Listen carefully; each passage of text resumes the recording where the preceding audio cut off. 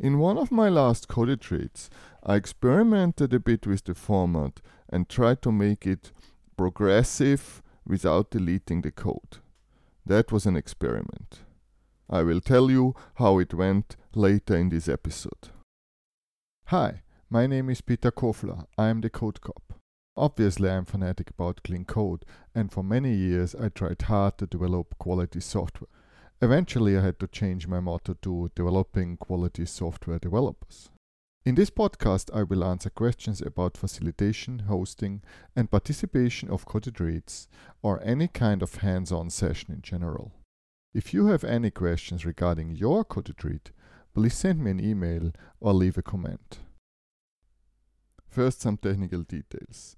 The feed for this podcast has changed, so if you subscribe before 27th of August, you need to delete your subscription and resubscribe on the new link. I'm running code retreats quite regularly with one of my clients, and to keep people happy and avoid boredom, I try to let them choose the mode of the next code retreat. So for one of the recent code retreats, the choice was kind of like product development, so progressive sessions, maybe not deleting the code. So that's interesting choice. Immediately things like a hackathon come to mind. I don't like hackathons too much because they're not following the Coding Dojo mindset. Also Lean Poker could be an option to do that. Now Lean Poker needs some server infrastructure. I need to look into that. Two other options I found were just do a regular code retreat and look at different areas of some larger domain. Like I have participated in such a code retreat in the past. Sebastian was facilitating code retreat and we created a Pac-Man and we were doing different things in each session. So there was no point in deleting the code because we didn't reuse the code. So it was kind of cheating, right? So we were creating different parts of the game. Another option would be to have a requirements change in each session. So option one, like the Pac-Man example, means the requirements are completely independent of each other, while the second option means that each requirement is hitting the core of the previous one and we keep changing everything all the time.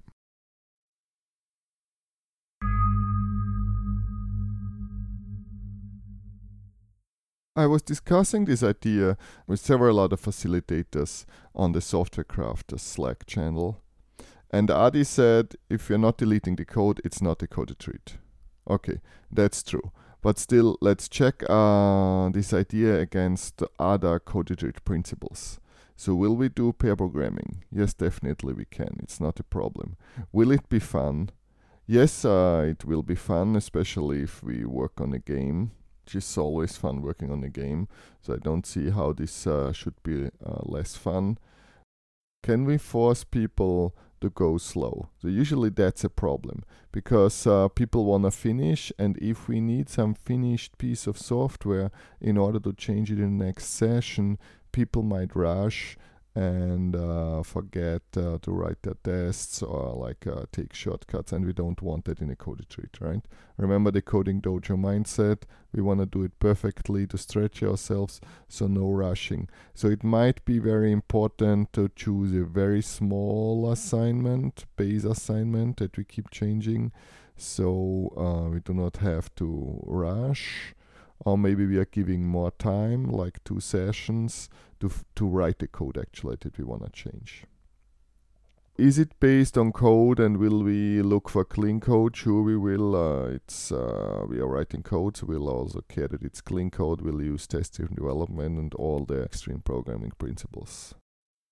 Will it be okay with pairing and switching pairs? So that's maybe a hard one. So while we want to have requirements that hit the core all the time, like that keep changing the same piece of code, we might still want requirements that are not building on each other. So we can skip a session and work with someone else and then come back to the code. So that's problems when you keep the code around. It has to support the next session, basically. Yes. So it has to support the next session.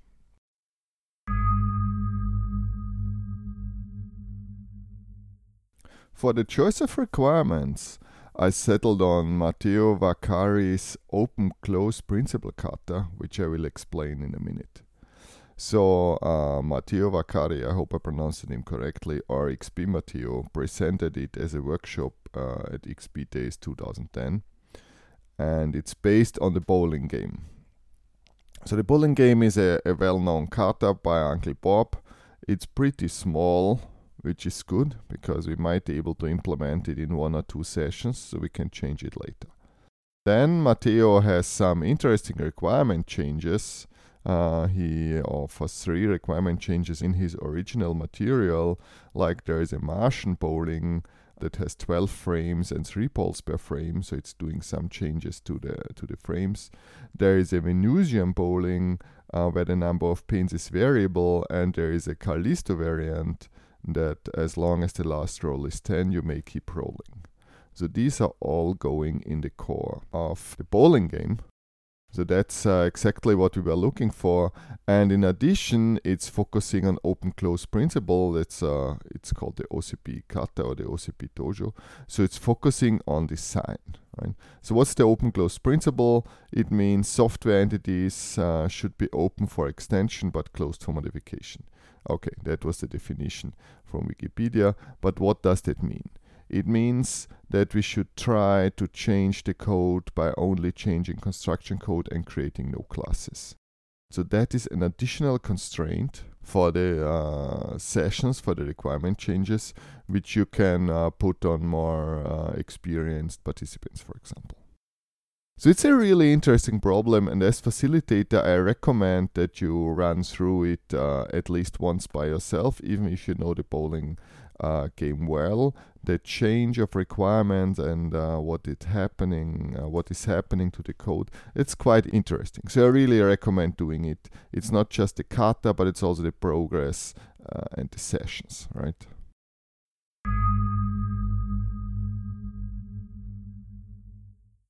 Here's an outline of the day structure and the actual sessions we did. So we started with a pen and paper session to understand the rules. And so people were not allowed to do any coding. They just had to analyze the game, maybe play the game on paper, regular pen and paper constraint. We gave some additional questions, so they would think about which constructs would help changing it later, and which constructs in their design would block changes later. In the first session as facilitators, we were focusing on pairing, and that people would actually have a discussion and do some drawings, which is not that easy in a remote setup. In session 2, the plan was to start creating it based on the knowledge and the requirements the participants analyzed in session 1. So we paid attention that the languages used were kind of evenly distributed, because we would need to build on this code later. So we would not have any Haskell code here if that's not used later, but looked that we would have like all major languages basically distributed. And the constraint was TDD with test lists, or a regular constraint, just code the bowling kata, and the goal would be to have a working code base for the whole day. As facilitators, we were mainly looking at TDD aspects. And at the end of the session, we had to check how far people were, and then we had made it an option to use session 3 for that, and we actually had to use session 3 to continue coding the code, so people would have at least a reasonable piece of the bowling game. Then there was lunch break, and in the afternoon we started the sessions with a short explanation how open-close principle works, what it means and what it means for the code, so that they should work with construction code and only make changes by adding new classes, or at least trying to do so. And then we had 3 sessions with the actual change requests. 4th session was with the changes for the Martian bowling, and then we were looking for duplication and if cascades. So because that's what we did not want to see in the code. Right? 5th session was the Venusian bowling, and the last session was the Callisto variant. This is a different order than in the original OCP dojo, because for me the Callisto seemed to be the hardest one, the hardest change. So I put that in the end, so we also have a progressive sessions, they are getting harder.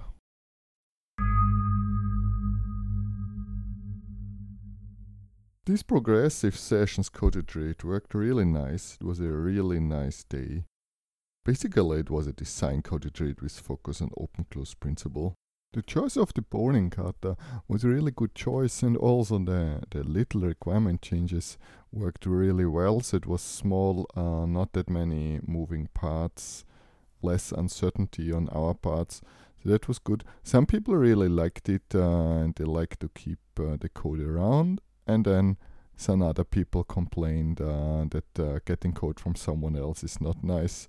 Yeah, so you can never do it right for everybody. But in general, everything worked out really well, and this experiment was a success. That is all for this episode. I'm Peter Kovler, and I wish you luck with your next coded read or hands-on workshop. If you have any questions regarding your coded read, please send me an email or leave a comment. I'm looking forward to hear from you how your event went. Coded reads are awesome. Let's have more of them.